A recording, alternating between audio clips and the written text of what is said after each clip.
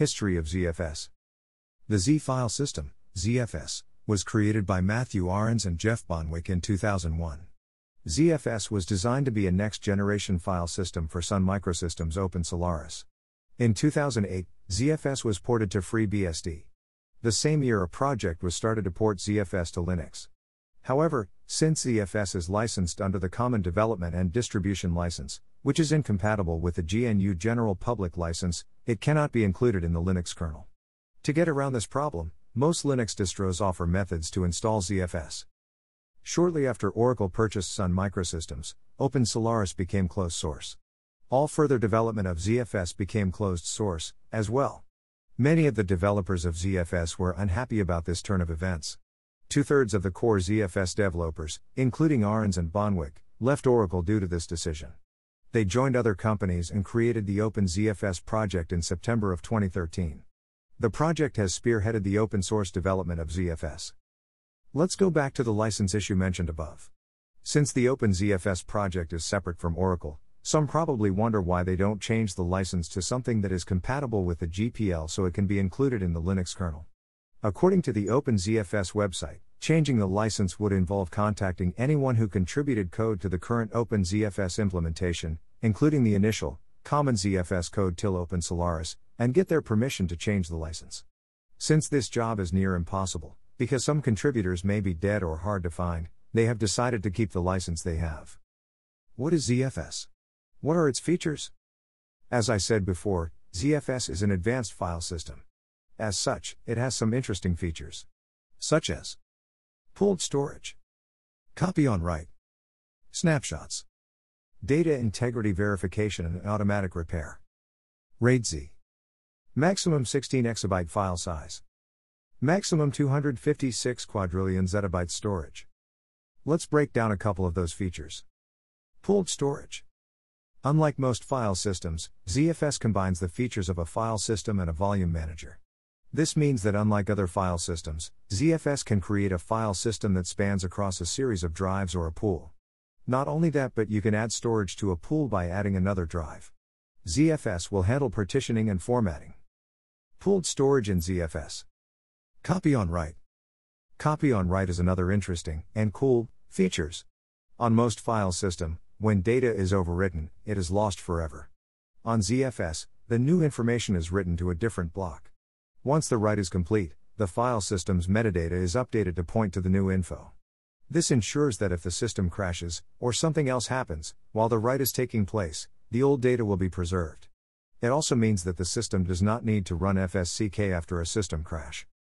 Snapshots. Copy on write leads into another ZFS feature, snapshots. ZFS uses snapshots to track changes in the file system. The snapshot contains the original version of the file system, and the live file system contains any changes made since the snapshot was taken. No additional space is used. As new data is written to the live file system, new blocks are allocated to store this data. If a file is deleted, the snapshot reference is removed, as well. So, snapshots are mainly designed to track changes to files, but not the addition and creation of files. Snapshots can be mounted as read-only to recover a past version of a file. It is also possible to roll back the live system to a previous snapshot. All changes made since the snapshot will be lost.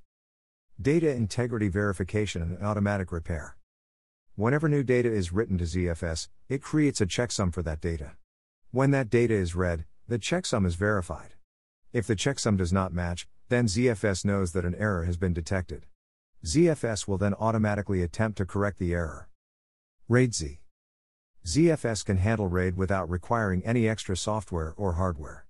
Unsurprisingly, ZFS has its own implementation of RAID, RAID-Z. RAID-Z is actually a variation of RAID 5. However, it is designed to overcome the RAID 5 write-hole error, in which the data and parity information become inconsistent after an unexpected restart. To use the basic level of RAID-Z, RAID-Z1, you need at least 2 disks for storage and 1 for parity. RAID-Z2 required at least 2 storage drives and 2 drive for parity. RAID-Z3 requires at least 2 storage drives and 3 drive for parity. When drives are added to the RAID-Z pools, they have to be added in multiples of 2. Huge storage potential. When ZFS was created, it was designed to be the last word in file systems. At a time when most file systems were 64-bit, the ZFS creators decided to jump right to 128-bit to future-proof it. This means that ZFS offers 16 billion times the capacity of 32 or 64-bit systems. In fact, Jeff Bonwick, one of the creators, said that powering a fully populating a 128-bit storage pool would, literally, require more energy than boiling the oceans. How to install ZFS? If you want to use ZFS out of the box, it would require installing either FreeBSD or an operating system using the Illumos kernel.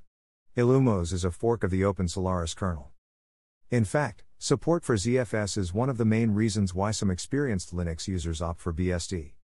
If you want to try ZFS on Linux, you can use it as your storage file system. Recently, Ubuntu 19.10 introduced the ability to install ZFS on your root out of the box. Read more about using ZFS on Ubuntu.